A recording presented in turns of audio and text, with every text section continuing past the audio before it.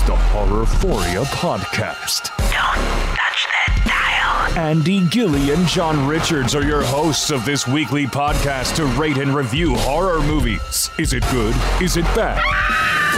Is it a classic? Find out now. Welcome to the Horrorphoria Podcast. It is Thursday, January 7th of 2021. We are recording episode number 92, the 2020 remake of Castle Freak. That was from 1995, broadcasting from our It's a Girl Studios in Wausau, Wisconsin. I'm John Richards. And Andy Gilly. It is. I was a bit surprised by that. I guess I shouldn't have been surprised, but I was. Yeah, we'll get into it. Mm-hmm. The difference between 1995 and 2020. Yes, there are some big differences. Cool. Did you do anything special over the New Year's? No, not really. Sarah went to sleep kind of early. I went over to the neighbor's house. Watched. I found it rather funny. Her daughter is like 12, I think, and knew who, this artist comes on TV, and she knew it as Megan Thee Stallion. You know who that is? Megan Thee Stallion. Megan Thee Stallion. She knew who this was before the person's name came up, and I'm like, oh well, who is Megan Thee Stallion? And she's like, well, she's like the junior Cardi B. So obviously the girl listens to both the Cardi B and this girl, and she knew all the lyrics to this song. Her mom made her leave. My neighbor, her mom, made her leave the room during the dance that this Megan Thee Stallion was doing because it was too provocative. Okay. I'm like, the girl knows all the words to the song. She knows who this artist is, so nice. I don't think you're protecting her from it. I used to listen to the Two Live Crew when I was 12, so... we all had that artist or multiple artists where they were just... Right. Naughty and filthy and everything like that. So, it's that generation. Anyway, that was the big thing that happened that I found entertaining on New Year's Eve. That was the extent of it. I hung out with, some kids and my neighbor and her kids. That's cool. I went to bed before midnight, so, old guy here. So you missed Megan Thee Stallion's performance. I did, unfortunately. I could have tried to stay up for it. I also did something else special. And it was a huge honor to be a part of the 300th episode of the Straight Chilling Podcast. I highly recommend everybody go listen to it if you haven't. It's episode 300. You'll find Straight Chilling Podcast anywhere you get your podcast. In memoriam. I did something I never thought I would do, and I went someplace I never thought I would go. But a hint it was very, very warm. But I was very flattered that those guys had me on to represent the Horrorphoria Podcast. We were also joined by the Light and Dark podcast hosts, Nicole and Anthony from Something Ghoulish. So it was a lot of fun. Go listen to it. We did a kind of it'll spoil it, but go listen to it. And again, I appreciate those guys thinking of us and having us on to help them out with their 300th episode. That was a great episode. You should definitely go listen to it. We do love those guys, and that was a great episode of theirs. For sure, yeah. We're going to be talking to Andy here in a couple of weeks. That's right. Horror movie news. Okay, horror movie news. Jason Blum's 2021 doesn't seem to be getting off to a great start. After battling COVID and having some kind of elbow problem, which required it to be drained in December of 2020, Blum attended a drive-in screening of WALL-E on Sunday night, held in what seemed to be a pretty serious snowstorm. I think he lives in New York. Okay. He promptly crashed his Tesla Model X on the way home in the snow. Blum's Twitter recounted these events. Blum and his family are thankfully okay. There was pictures of his red Tesla Model X, which was pretty bashed up after the accident. Oh, no. It looked like it slid into a 25-mile-an-hour sign, so I'm not sure how fast he was going, but... I don't know. But yeah. A Tesla Model X is a four-wheel drive car. I don't know. But who knows what the circumstances were. But thankfully, Blum and his family are just fine. Good. James Wan's giallo horror film *Malignant* has received a rated R, is rated R by the MPAA. This would be for strong horror violence, gruesome images, and for language. Not a lot known about the new Wan film, other than it was written by Wan and his fiancée Ingrid Bissu, who starred in The Nun. Not much of a surprise here, I guess. Giallo films are usually pretty brutal. Yeah, the imagery is like gory as heck. Just watch Suspiria. Well, that's why we like them. According to Bloody Disgusting, Universal is putting out several of the top classic horror movies on YouTube for free. The 1931 Bela Lugosi Dracula and the 1932 Mummy will be available January 15th. Frankenstein, Bride of Frankenstein will be out January 16th. Classic Invisible Man, the classic Invisible Man, that is, not the new one, obviously, and Wolfman, and Abbott and Costello Meet Frankenstein. That one I've never seen before. Those will be out the 17th. That's awesome. Yeah, that might be a weekend cool to actually kick back and watch some of those classics. Absolutely. And I've told you from the beginning of the podcast, I'm not a big fan of them, but maybe there's a little nostalgia there. So. Yeah, I love those movies. I think they're great. Abbott and Costello Meet Frankenstein. I'm not sure about that one. Comedy just doesn't seem to transcend generations. So, Wolfman's a great movie. I love Lon Chaney in that. It's been a while since I saw Invisible Man. Frankenstein is a classic, obviously. And the Bela Lugosi Dracula is really a pivotal film in horror history, actually. I think it's very important as far as the history of the way we perceive vampires these days. I actually talked about that on Ani Gore's podcast. That's what I was going to say. Yeah. I would suggest if you want to hear an in-depth conversation in regards to the Bela Lugosi Dracula, go listen to Horror and More with Anya Gore, the Andy Gilly episode. That's right. We did discuss it, and it is a really great movie. Check it out on YouTube if you haven't seen it for free. Zack Snyder made a Netflix zombie movie. He shared some stills from it this week. Army of the Dead will be Snyder's first zombie flick since the remake of Dawn of the Dead, which even I admit is a good zombie movie. Yes. This one is about a zombie outbreak in Las Vegas. Photos feature Bautista speaking to, I think it's Ella Purnell that he's talking to in this one. And then there's like a group shot of what I assume are like all of the heroes in some kind of military garb. I don't see the zombies in this, but that's fine. It's billed as a zombie heist movie. Oh, okay. I kind of like heist movies. I mean, have you seen Six Underground with Ryan Reynolds? No, I haven't seen that. Oh, that's a pretty good one. I like that one. So we'll see. Zack Snyder Netflix zombie movie. And I didn't get the day it's coming out, so I apologize for that, but it is coming out. You'll see it pop up at the top of when you load back. Oh, is it already out? No. I mean, when it does come out, you'll see it like right at the top. Anything that's brand new will be featured right at the top of Netflix. Yeah, called Arm. Batista's in everything now. Yes, and I like Batista. I think he does a good job in the stuff he's been in. So I think he could be the next Rock. Yeah, absolutely. Dwayne Johnson. So coming out sometime this year. It just says 2021. That's all I can get for now. So cool. All right. I got lazy. I don't have any horror movie trivia. Do you? I have horror movie trivia because. Well, okay. My horror movie trivia is the mid-credit roll scene featuring a focus on a green glowing liquid in this movie is an allusion to another Lovecraft story. What would that be?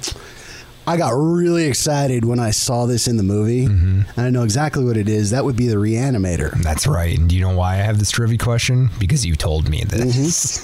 That's the only reason. You put it together because I told you? Yeah, I put it together. Well, I knew it had something to do with Lovecraft, and I wasn't quite clear on what it was, but I didn't know it was Reanimator last night. I was going to look it up today. I guess that's kind of a spoiler, though. I guess. Not really. I don't know. It doesn't really have anything to do with the rest of it. All right, then let me finish the thought. Is that, you see the green sign, you see one of the characters come in at the end to an office, and you see the green vial where it's the reanimator liquid, and the guy looks at the other guy, you don't see his face, but he's in a doctor's coat, and he goes, West. Yep. As in reference to Herbert West. That's right. Reanimator. Absolutely. So, I thought that was pretty cool. I can't believe IMDb didn't even put that on there. That it was the Reanimator? Yeah. Oh, they normally put because they have all they didn't have any trivia like that on there. No, you're right. No, it's weird. So when he said West, he's talking to the professor. Oh, talking to the guy in the lab coat. Oh, he's talking to the guy in the lab coat. Okay. I think that the professor was the one that, if you watched the Reanimator, was at the beginning of the movie where he gave him the shot of he dies or something like that. And he first gives, and the guy his heads explode or his eyeballs explode. Yeah, remember that? That's who I assume that was. That could very well be. Andy's chainsawed plot. Oh, you know what? I forgot to do the chainsawed plot, but make one up. Yeah. A woman who is blinded by her boyfriend's idiocy inherits a castle, this time in Albania, and finds out that her family history is a little bit messed up. Perfect. That's exactly what it is. All right, here's your spoiler alert. Sorry We're about talking that. about Castle Freak from 2020. Came out just a couple of weeks ago. This is actually a remake of the 1995 Stuart Gordon movie, also called Castle Freak. Barbara Crampton was a producer on this movie. She does not appear at all. We don't get to see Jeffrey Combs, which bummed me out. So if you have not seen this movie, go pause the podcast, go watch it. We found it on Shudder, and then come back to find out what we thought about Castle Freak from 2020. Andy, initial thoughts? Well, first of all, the first thing I want to say is this is a Fangoria movie, and I'm not like a cancel culture person, but we did say we weren't going to watch any Fangoria movies after the whole Adam Donahue thing. I did know that. I did notice that, and I went, oh boy. So in August 2020, Tara Ainsley and Abby Gold acquired Fangoria from Cinestate. It's now called Fangoria Publishing, and as of issue 9, they are the publishers of the magazine and owners of the brand. So that's changed hands. I'm not really sure about the movie side of Fangoria. I did see an article that described Donahue as the executive producer of this movie, like before when it was in pre-production. But on IMDb, he's not listed. Charles Band, who produced the 1995 Freak, and Bobby Campbell are listed as the executive producers. So, like I said, not a fan of cancel culture, but I think it should be said that this is a Fangoria movie from that era, from the era of Adam Donahue. Adam Donahue could have been involved, may still profit off this movie. You should be aware of that. Make your own choice about watching it based on that. Now, I am a fan of the original, but I think there is some big nostalgia goggles on that. Okay. I think it's a solid horror film. I think there were more than a few times that I watched this in Carlo's basement. I remember watching it in Carlo's basement quite a bit. Nice. And it was because we couldn't decide what else to rent at Blockbuster. Chose the 1995 version of this film. Right. I think the original is still an okay horror film. I watched it in fall, I think, before I found out that this was, when I found out that this was coming out. You watched or had watched it before. We kept talking, even back in 2019, we were talking about doing it. Maybe I watched it in 2019 then. Maybe it was fall of 2019 that I watched it, but... I think it's been elevated by my nostalgia. Then there's like this whole debate on the Flophouse podcast about the whether the original Freak ripped off his genitals or not. That became kind of a thing on the internet for a while. I guess he didn't, according to Stuart Gordon. He had the definitive word on that. But I think there's some sloppy writing here. I think John was maybe originally written as Claire's husband. He keeps saying our castle and we have a castle, and the other characters say that too, and well, no, your girlfriend has a castle, not you. That's right. So I either didn't understand that he was didn't understand that he was so conceited that he thought it was what was hers was his, or it was a leftover from previous version of the script. I wasn't quite clear on that. The movie's a little long. I think the best part of the movie is probably the last 20 minutes in the mid-credit roll scene. Yeah. I don't have the nostalgia for Castle Freak that you do, because I did not watch it back into the mid to late 90s.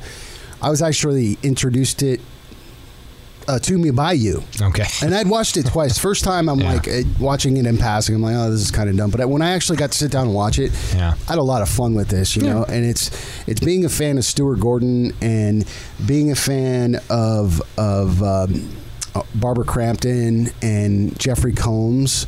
I think that was my nostalgia, because this is like later down the line. This is like mid 90s when they were doing movies in the 80s and stuff like that. So they had established themselves a great fan base. When I first started watching this, I kind of got excited because it almost felt like it was just kind of a modern twist. Not necessarily a scene by scene remake, but it kind of had that same feeling of the beginning, of this Castle Freak or this person that was deformed being, brutally beaten, kept in this prison of this castle by this, strict Christian mother or mother figure.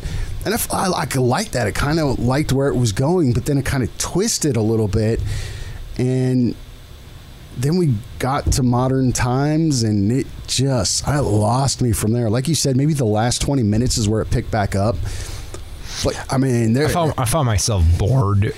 Yeah, me too. At a couple different spots in this movie. Yeah, and it's one of these movies where I was looking at the counter on the I kept hitting the counter to see how much was left of it. Well, yeah, and like for me, it's just if I'm really engulfed in a movie, I don't have to get up and do anything. I mean, I might have had too much water and like have to pee halfway through it or something.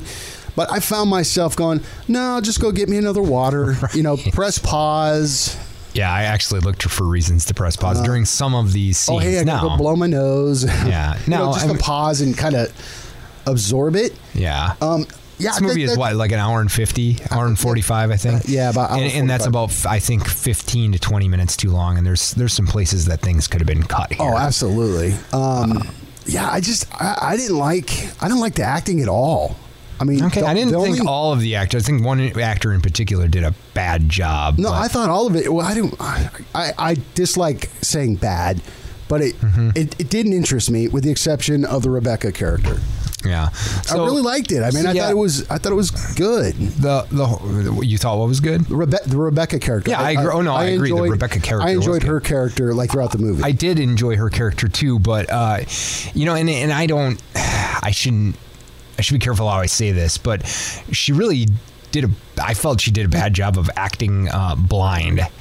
Because I did too. She set down a glass and looked at the, and I don't know, maybe that's my own stereotypical perceptions of blind people, that they just stare off, into space all the time. That's probably wrong. I know some people train themselves to look toward the people they're talking to and stuff like that. So I might totally be based on a stereotype, that perception, but it really, like, there was one scene in particular at the end when she's like running through a tunnel, and you can tell she's like looking around, making sure she isn't tripping on things that she's running. And you look down, wait, hold on. Yeah, and there's just there was a bunch of scenes in the movie where I didn't have the perception that she was blind at all. Yeah, I mean, she was like looking at the person she's speaking to. She's like looking around.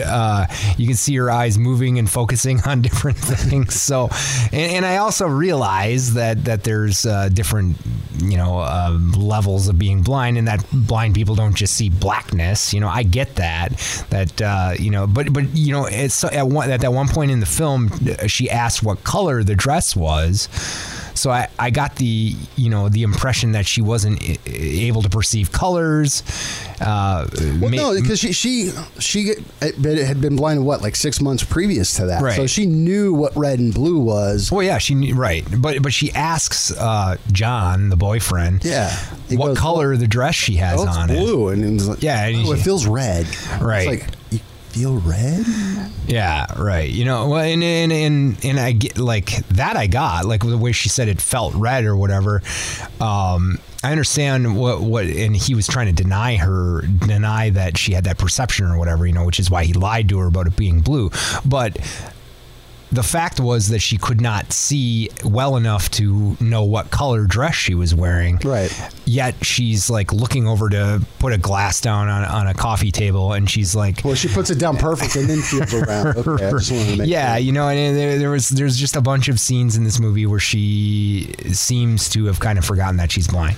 I think there were too many characters in this. I think because we do have to make a comparison to the 1995 version, because I like the dynamic of the character that played Rebecca, where she played a daughter in the original one. John was the dad, who was Jeffrey Combs, right. And then Barbara Crampton played the mom. Right, and that's why I get the feeling that there were some edits to the script that I think that John and Claire were married at one time. Maybe I think in some version of the script prior to this they were married. But yeah, in this movie they're not supposed to be married. They're not even like a fiance. They haven't even don't even have plans to get married, right?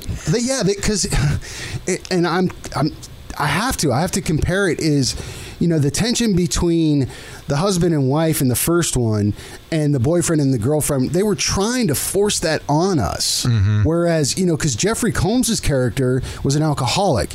He caused a car crash that caused his daughter to be blind. And killed his son. And killed his son, yeah, exactly. So there is a lot of animosity there, which is a really great dynamic in the first movie. Right. And I think comparisons to the first movie are absolutely fair in this case. Yeah.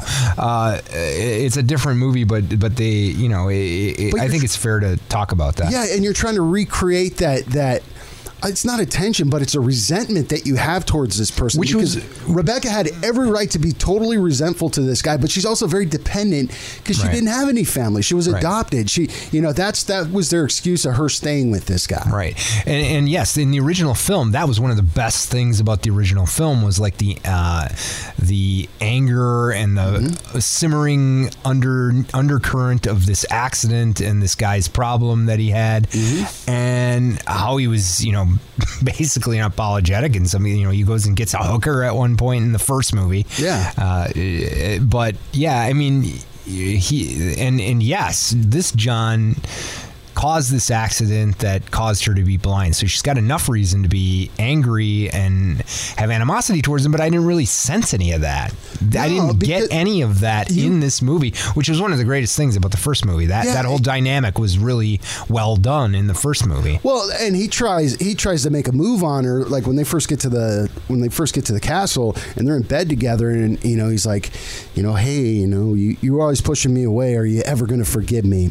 Yeah. And it's like, no, dude. Yeah, right. Well, like this accident's obviously his fault, and she's asked him not to drive. Or she asked him multiple times if he's okay to drive or whatever. Yeah. And he ends up blinding her in this accident or whatever. Yeah. And I didn't. When the next scene came and he was still with her, I was like, she's still with this D-bag. Yeah. And then I didn't get like that there was this resentment that she had, except for he mentioned it in that scene. That's really the only place that I got it. I mean, he was saying when his friends show up, he's saying, you guys brought Coke and, what did you guys do that for? She'll sense that, and that was the only other thing that I really noted in the movie where there was any kind of consequence for the act that he had. Right. Because you got the impression, and I thought they did a pretty good job with this of because of what he did, caused her to be blind, driving drunk and high and everything, that he was remorseful, that he had cleaned up his act. Yeah. He doesn't do these kind of things. But I mean, he's not even there a day, and he's asking this, what was his name? Marcos. Marcu. Okay, so Marcu was the apparent realtor. Right. Like he can get everything in the town. Right. So he asked, John asked Marcu of, hey, do you know anybody that can get me something to calm down with? So he gets a bunch of Valium. Mm-hmm. Yeah, actually, that was kind of a cool scene when the doctor showed up. Yeah. He called himself the doctor. The doctor. Because he had a black bag and everything, but it had like all these recreational drugs and, gave him the Valium. And this guy was like, hey, man, I'm the party guy, man. We are going to party along, And he wants to do heroin, so he does a bump of heroin, and Castle Freak finds him and puts 6 syringes in his eyeballs and his chest. Right. So and I did like the doctor character. I thought he was entertaining. It was a fun character. I thought he died a little too quickly, and I thought his death wasn't all the greatest. No, it was now. Let me just preface this by saying Castle Freak should be gross. One of the things about the first movie is that it's gross. There are some gross things in it, and there's plenty of grossness in this movie, which I commend it for. Sure. But he kind of pukes on his beard. Yeah, it looks like pea soup, or it looks like cream corn. Right, exactly. And then he I don't remember what else the freak did to him. I stuck the needle in his arm. He broke his arm. That was it. There was a compound fracture, and the compound fracture wasn't really all that great a compound fracture. I've seen sticking out a little bit. Yeah, it didn't really hit for me. I was like that.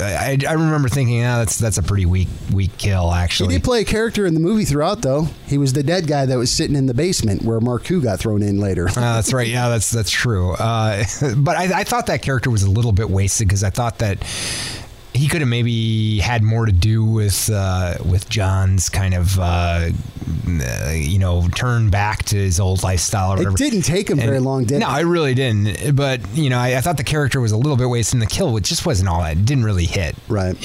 And yeah, it was a little bit gross, but it wasn't gross in the way I wanted to. It wasn't gross enough. Maybe it was too realistically gross. The vomiting into his beard was just not the kind of grossness I guess I was looking for. Yeah, I mean, you had a couple of scenes where you're like, "Ooh, okay, that was." Oh yeah, no, there was some good grossness in this. That was appropriate. Here's the problem I had with it, and you said that quite a bit of this not quite a bit, that some of this could have been cut out. Mm-hmm. I thought that whole party scene could have been cut out. In the beginning? Oh, yeah. Yeah, and that's absolutely where I would have made most of my cuts if I was editing this. Because you got more character development when they got to Albania. Absolutely. And what was the reason for them coming there? They were supposed to help out. No, they just wanted to kick back and party and do drugs. Yeah, no, it was a really contrived reason for them to be there.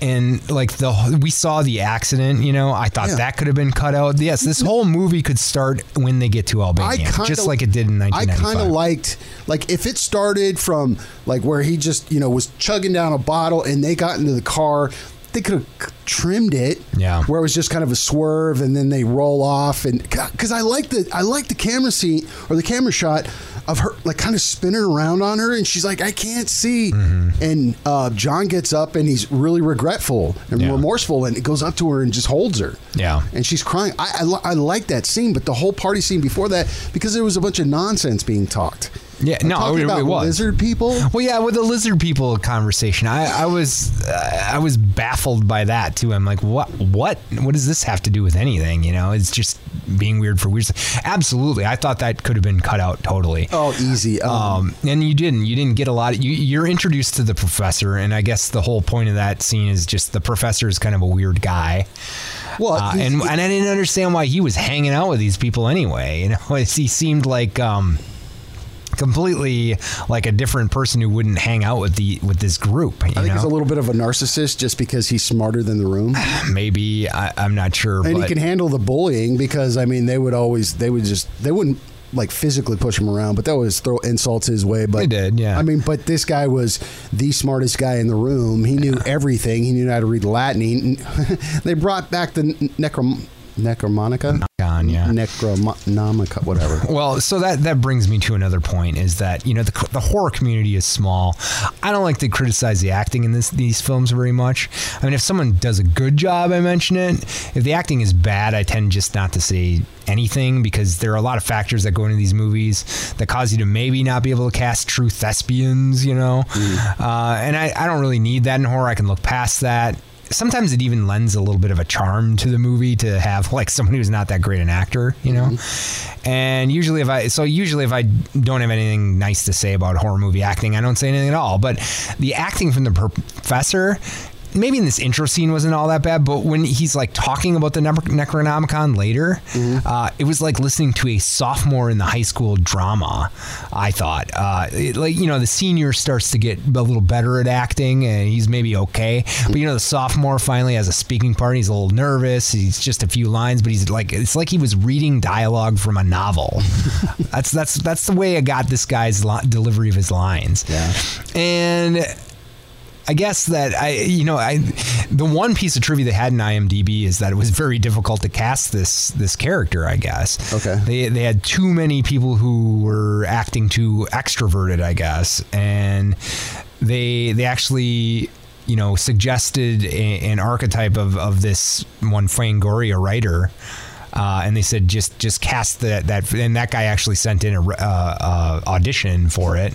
Obviously, he didn't get it because this is a different guy. But the guy who did get this, and I'm not gonna say his name or anything, but he was like the worst actor in this movie, and I thought he really took it down a notch. Actually, I thought that his bad acting wasn't really. Enjoyably bad. No. It was distracting and kind of took me out of it a little bit. When it takes you out of the movie at a pivotal point in the plot, right? That's bad.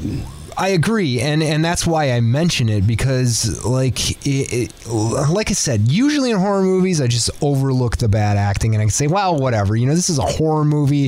It's not like I'm not watching this to get some sort of Oscar performance. No. You rarely get that in horror. I mean, Silence of the Lambs, that kind of thing, that's one thing. And there's some great performances in horror movies. Not to say that it has to be like, adult film acting or something like that. Right. But sometimes somewhere it is about that bad. Somewhere in between. Yeah, it's somewhere in between, But this guy did distract, and I feel like if this character was cast properly, he would have been the best character in the movie. Because he played an integral part in the plot. Absolutely. And he had some great things to say, and I think he was an interesting character. Like if this was a novel, this would be one of the most interesting parts of the novel, Right. But this guy just like his delivery was hackneyed, and his, I don't know that he had the right presence for the role either. Well, and you talked about enjoying the last 20 minutes of the movie. That's where he played a big part. He did play a big part there, yeah. He kept taking the acting up as he went up to an 11, and the acting kind of maintained of being poor. It just made it that much worse. I agree. I really think he was a detriment to this movie. And I say that only because it has to be a pretty serious offense for me to say that, because like I said, horror community is small. I don't this guy's gonna kick my ass at a convention someday or something. Maybe just stay away from the Castle Freak table. Right, yeah, I'll have to do that now. But I really do think that that maybe they should have looked a little longer for the casting in this part, because I really do think this could have been a really great role for somebody. I agree. You want to hit horror that you liked?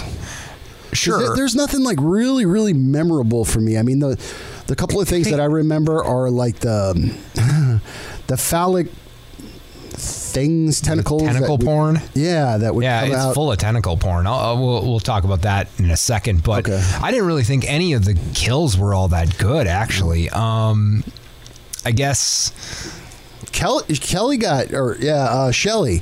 yeah. I mean, when she got killed by the freak. When she got her neck broken and really part of her breast eaten. So the only kill I thought was really good in this movie was John's, when he got his head smushed. Oh, he got his head crushed by the freak, crushes his head or whatever. Just puts the foot on. Oh, because she gets her, or Rebecca smashes it in or takes a swing at him, knocks him out, and then that was really the memorable kill in the movie that I thought was okay. It was pretty well done. Yeah, and then the freak kills the two friends, slashes one's throats, and disembowels another one. One like this. Yeah, and that was a throwaway. That was terrible. Those are bad kills. Yeah, actually. They were bad deaths too, because they were like,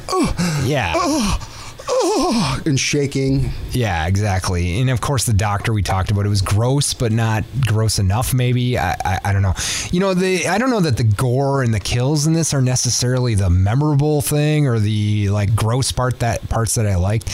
I mean, yes, at the end, there's this like. Well, first of all, let's talk about the sex scene with Shelly. Okay. This is where I don't know. This is where I realized, I guess, that the freak was a girl. Yeah.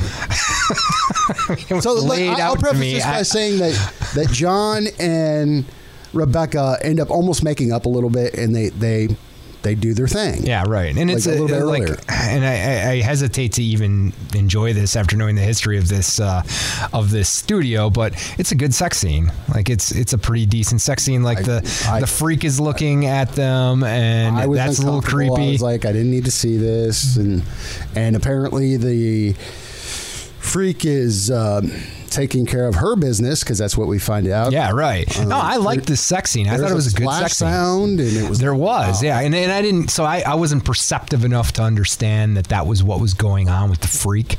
You have the sound system. I've got. I know. And I should have paid. Maybe I wasn't paying enough attention. But yes, like the sex scene with Rebecca. I'm sorry, it's Claire, isn't it? No, Rebecca. Rebecca. Okay, Rebecca and her real name is Claire.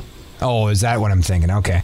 Yeah, Rebecca and John, it's pretty hot. And then, the freak is watching and stuff, and then there's this freak masturbating scene. And I like the freak masturbating scene. I thought it was that was some good kind of memorable grossness. Yeah, it disturbed me for sure. I mean, and there's a similar scene in the Castle Freak 1995 movie where there's some masturbation for the freak going on.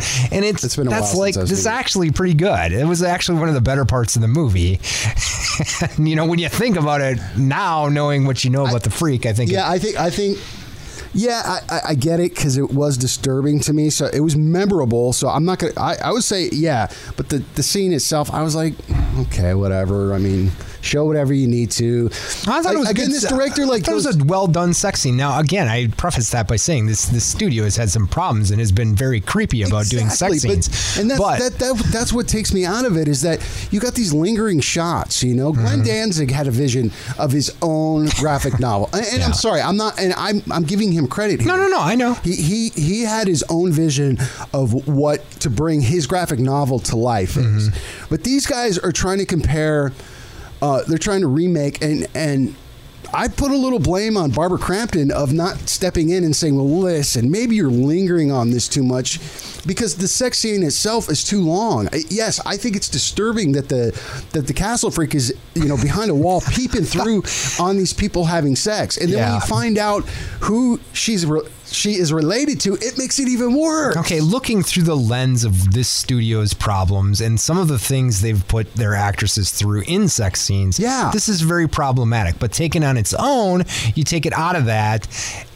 I didn't have any problems with this sex scene. I didn't think it was excessive or anything like that necessarily. I thought it lingered too much. I mean, because it was a longer scene. But the freak is watching this, and I think that's the whole point. Like they could have just dwindled it. No, I'm not saying like just them like on top of or her on top of him and then cut. Okay. Establish something, but it just went for me. It went too long. All right, and I didn't have the same problem with it. I like the way it established taken on its own. The castle freak is a freak. More ways than one, and gonna sit there and watch her sister do this. Yeah, you're right. Yeah, the freak is a freak apparently in more ways than one. I like that. She knew that was her sister. So doesn't that disturb you even more? That's true. She did. That is really disturbing. Yes. I mean, and this orgasm scene, masturbating scene, whatever, with the freak, it's great. I think it's gross and shocking and weird. My mom would have made me shut this off if she saw me when I was 12, like my neighbor if I was watching this. And this is why I watch horror, for weird stuff like this, but then we have another sex scene in this movie. We do. With Shelley, who's now John's character takes a turn here because he has been reformed and he's trying to stay on the straight and narrow for Rebecca, right? Yeah, well, exactly right. Now here's what John was before. He was a flirty guy. I don't get the impression that he cheated. Yeah, no, I don't either. Yeah, I get this. I at would the agree. Party. I get because it was a stat, and this is the only kind of character development that you get between John and Rebecca is, John was kind of a flirty guy. Right. He was a party dude. He liked to drink all the time. He was kind of the life of the party that could outlast anybody at a party. Shelley was established as just somebody that had a crush on him, and that was it. Well, I think she's kind of like this temptress. It's a rather sexist trope, I think. She becomes that when she gets to the castle. No, wasn't she kind of like? Well, he was talking to her. Yeah, because they were just talking and sharing a cigarette and having a beer together or whatever. I guess. And then then they had that really dumb conversation, and then cut to the accident into the castle. No, she almost made she had almost her kind of own character arc where she seems like she's just there to hang out and she just likes having friends because she goes, I'm gonna go freshen up, and then she grabs a bottle of wine or a glass of wine, and then she's just like, Lord John, and then you're like, okay, so she has a crush on John. Yeah, obviously she has some sort of schemes on John or likes him in some way and wants like more than a lot. Oh yeah, absolutely. I think, I really do think she had some sort of scheme on him and really wanted to pull him away from Rebecca. Well, it ends up doing that because... And she does, yeah. Because John's having kind of his own mental breakdown out here, maybe because he's just fighting the temptation because his friends had just gotten there with all these drugs and everything else. So he's going through his own little crisis thing, and she's almost a big peer pressure. Rebecca and John just almost break up, or it seems like they do, because she runs off with the professor trying to figure out the book and where her family's from and stuff like that. And then that leads into temptation. Shelley takes John up to the room and they do it. Yeah, right, exactly. And they're interrupted. Well, so he's blindfolded during this with her panties, and he's tied up Basic Instinct style on this bed. Yeah, this just happens to have shackles on the bed, which is okay. Yeah, and they dismiss it as like Rebecca's mom was really freaky or something. Actually, I'm sure this is where the freak was chained, right? I mean, isn't that what it was? Anyway, so the freak shows up and kills Shelley. Kills Shelley, twists her neck, and then bites her breast. Somehow he does not notice this or does not understand what's going on. He's in the throes of passion. Right. And we see the freak's genitalia. We know now that the freak is definitely a woman. And I guess that was a shocking scene for me, and maybe I should have seen it coming, because I think we're told that are we told prior to this that it's the sister or whatever? Just before this, aren't we? There were two sisters born. Right. One was born of the creature, one was born normal. So I should have known by now that this shouldn't have been a shock, but it was a bit of a shock to me. I was like, well, I guess he's not going to be ripping his junk off in this one. Nope. Because that was kind of one of the things I was waiting to see in this movie was if he rips his genitalia off, because that was a big thing, big debate about the first one. Well, she's obviously not going to do that. She gets on top of John and finishes the job. Correct. Shelley started, which is gross and shocking. Gross. It's really disgusting and shocking, and I liked that scene because it was the kind of gross, shocking stuff I wanted to see in this. It was, and did you know that we see the genitals of the freak, but it is not something you really want to see. No, you really don't. Because it has other things attached to it that come out of nowhere. There is it is shocking and gross, and really that's what I want to see in the Cast Freak. It should be shocking and gross, and it's a memorable scene. Let's be honest. And again, I don't look for those, and they I'm indifferent to them. Mm-hmm. But you're right. I think for that was shocking and gross. Oh yeah, you're just like, ooh, because that's what the first one kind of established. Yeah. Throughout this whole part of the movie, like after the friends get there and night comes and they're kind of drinking and stuff, there's some really bad cinematography. I noticed that. Did you see the shakiness? There was a lot of dash cams that were like... Yeah, and there was a lot of, like, they were doing these moon shots that were supposed to be, like, really, like, artsy or something, where, like, the moon was, like, a pinpoint up in the air, and there's this, like, medieval wall with this pinpoint of a moon up there. I'm like, just get After Effects and, put in a decent-looking moon into this thing. Now, I did that being said, there was some really great cinematography when they first got there. Oh yeah. And she's walking around with Marku. Yes, that was great. So that was like they were shooting the castle with those two were walking around the castle. The sun was behind them or whatever. Yeah. That was great cinematography. And then it panned around as they were walking, and so the camera came behind them, and you saw the rolling hills and the rocks and the mountains of Albania. Great, it was great. That looked good. Great. It looked really, really good. And then it went to this, and it looked terrible. So I don't know if this is like a second unit person who was their first job or didn't know what they were doing or what, but there was like a stark contrast to the way that they were filming this castle in some of these shots. Like some were just brilliant. It was like maybe they only had a license to film in this certain area for a couple of days, and all the rest needed to be done in a studio. I don't know what happened there, but there were definitely some shots that were brilliant. There were definitely some shots that was like, why are we looking at this right now? This is it was obviously making an attempt to be artsy or something, and it just was not good. I will also say this is the second best movie that we've watched recently with a guy wearing a Miskatonic University shirt. Really? I didn't even notice that. Colorado Space, yeah. Oh. Yeah. Yeah, the professor had a Miskatonic University shirt on underneath the button-up, yeah. I wonder if they shared it. It was a little different than the hydrologist, so. The characters make some stupid choices in this movie that are just like eye-rolling.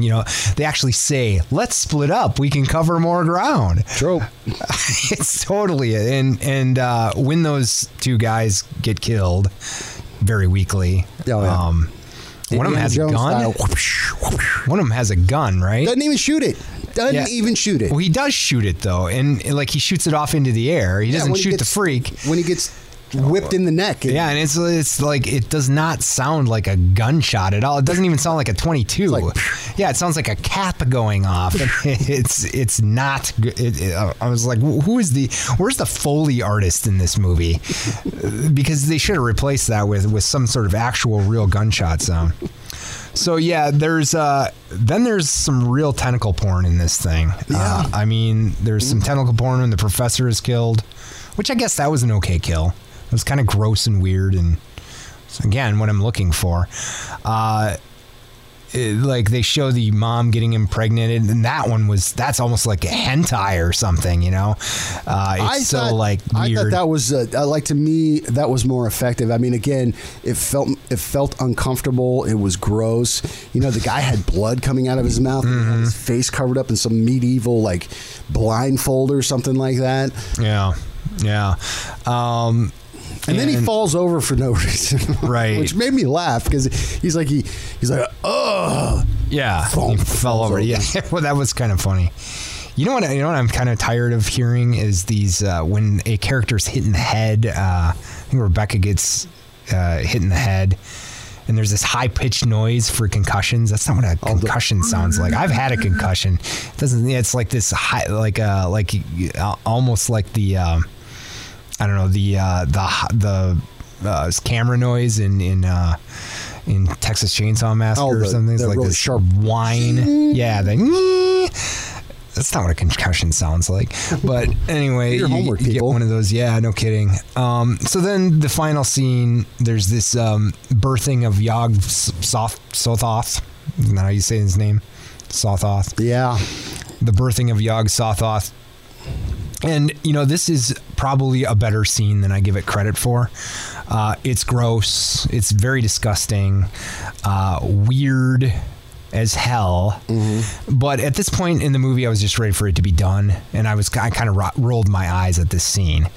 We see what the gate is that they've been talking about. The professor asks the freak if he can see the gate, which now that I see what the gate is, it's the gate that Yog Sothoth comes through. That makes that way weirder and grosser, because obviously there's this birth of Yog Sothoth at the end of this, and his eye is peering from the birth canal, which is the gate, for lack of a better term, the birth canal, which is coming out of Rebecca.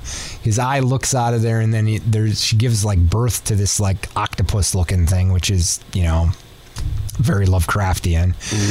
And again, I'm not, the whole Lovecraft part of this, I guess, is really Stuart Gordon is the Lovecraft link here. This isn't a Lovecraft story. This isn't a short story by H.P. Lovecraft or anything like that. Obviously, Reanimator is an actual story that, but how this came about was that Stuart Gordon was in Charles Band's office, the producer of this film and the 1995 film. Mm-hmm. Stuart Gordon was in his office and noticed a poster entitled Castle Freak. There's this and I'm just going to read from Wikipedia here because they tell this story pretty good. Gordon was in Charles Band's office and noticed a poster entitled Castle Freak with a Quasimodo-like man chained to a wall being whipped by a woman. When Gordon asked about it, Band replied, "Well, that's a castle, and there's a freak." Band said he had no script, but if Gordon wanted it, he could do whatever he wanted with the idea, as long as he maintained the concepts of a castle and a freak. Gordon made the film for about $500,000. That's the 1995 one. When asked why he was prompted to make another low-budget film, Gordon responded that it would be his first film since Reanimator that he could release without a rating. He was given a final cut on the film, and he had the ability to cast whoever he wanted, stating, "Even though the budget was tiny, I had complete control." So that's how Castle Freak came about. He created Castle Freak. This isn't like a Lovecraftian story, and all the Lovecraft elements of it he added. So I think it was loosely based on The Outsider. Yeah, it's loosely based on this, but if you know what that, and I've read the synopsis of that story, it's nothing really. Like, it's about a guy who is in a dungeon, and he comes out of the dungeon, and everybody's like freaked out who sees him. Then he finds a mirror, and he's like just transformed into this creep. And that's kind of, and I guess I'll probably do this with my rating, but God, you got to base this movie off of that. I mean, there's not a whole lot to go off of. You didn't have to take the name Castle Freak. I mean, well, I think it was similar enough. You know what? I'll give it that. I think it was similar enough to merit the Castle Freak name as a reboot. Why didn't you think so? Why? Well, tell me why.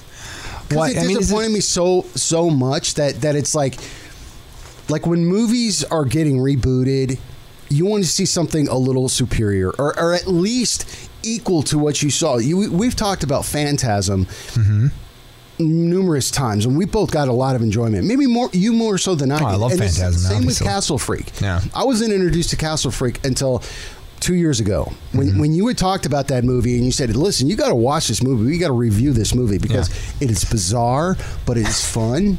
Yeah, it's got Jeffrey Combs in it. It's got Barbara Crampton. A whole. Oh, hey, by the way, Stuart Gordon directed it. And it's like, hell yeah, I'm down for this. Yeah. Well, I give them credit for trying to do something different with this, but there was just a lot of fluff. Okay. Not a lot of continuity, and then the end, the last 20 minutes that you figure out is all this Lovecraft stuff. This is what's causing the Castle Freak, and this whole town is this cult. And it's like, oh, it didn't hit me right. I'm just like, okay, so you guys are just having sex for no reason, and you guys are what? So I disagree. I feel like this is a worthy successor, worthy reboot of the Castle Freak, the 1995 Castle Freak. As a fan of the 1995 Castle Freak, the original. I will say, I like the original. I think this is a good movie as well. I feel like it has a place, and it is a worthy reboot of Castle Freak, and it does honor to the original. And I feel like the grossness, and yes, it's overly long. It needs editing. I think there were some, budgetary casting problems. Like they just didn't have the budget to get the actors they needed to pull some of this off. Okay. But the story itself, I don't think the story itself is necessarily poor or bad, and I think Stuart Gordon, given the budget, would have maybe made something more like this in 1995. But that's the thing, Andy. I mean, I hear you say that all the time. You're talking about budgets and, having such a shoestring budget, you can't do this. But a guy like Stuart Gordon had the opportunity. He took what in 1995 would have been a Blumhouse budget, or even less than what a Blumhouse budget was, and make something better. Blumhouse being able to do that, if it was 1995 to 97, it would be similar to what Stuart Gordon had. So for me, it's like it's not an excuse anymore. I mean, it's like, I get that you can't afford your Leonardo DiCaprio's, but you don't need to, because back in the day, Jeffrey Combs and Barbara Crampton and Jamie Lee Curtis weren't the actors that they were. Well, I can tell you that I'm sure this was filmed on a Blumhouse budget. You could definitely make a decent movie on a Blumhouse budget. I don't know. So we should probably wrap it up here. But so tell me your overall impression of the film. What's your rating on this? Oh, boy. Okay. I'm going to say I really dislike the acting. I was taking a lot out of the plot itself. I didn't hate the acting. I really disliked the professor character, just like you did. I really enjoyed the Rebecca character. The John character was everybody else was a throwaway. I agree. Yeah, they're there for Marku character. He was shady, but he was also like playing both sides of the field or whatever.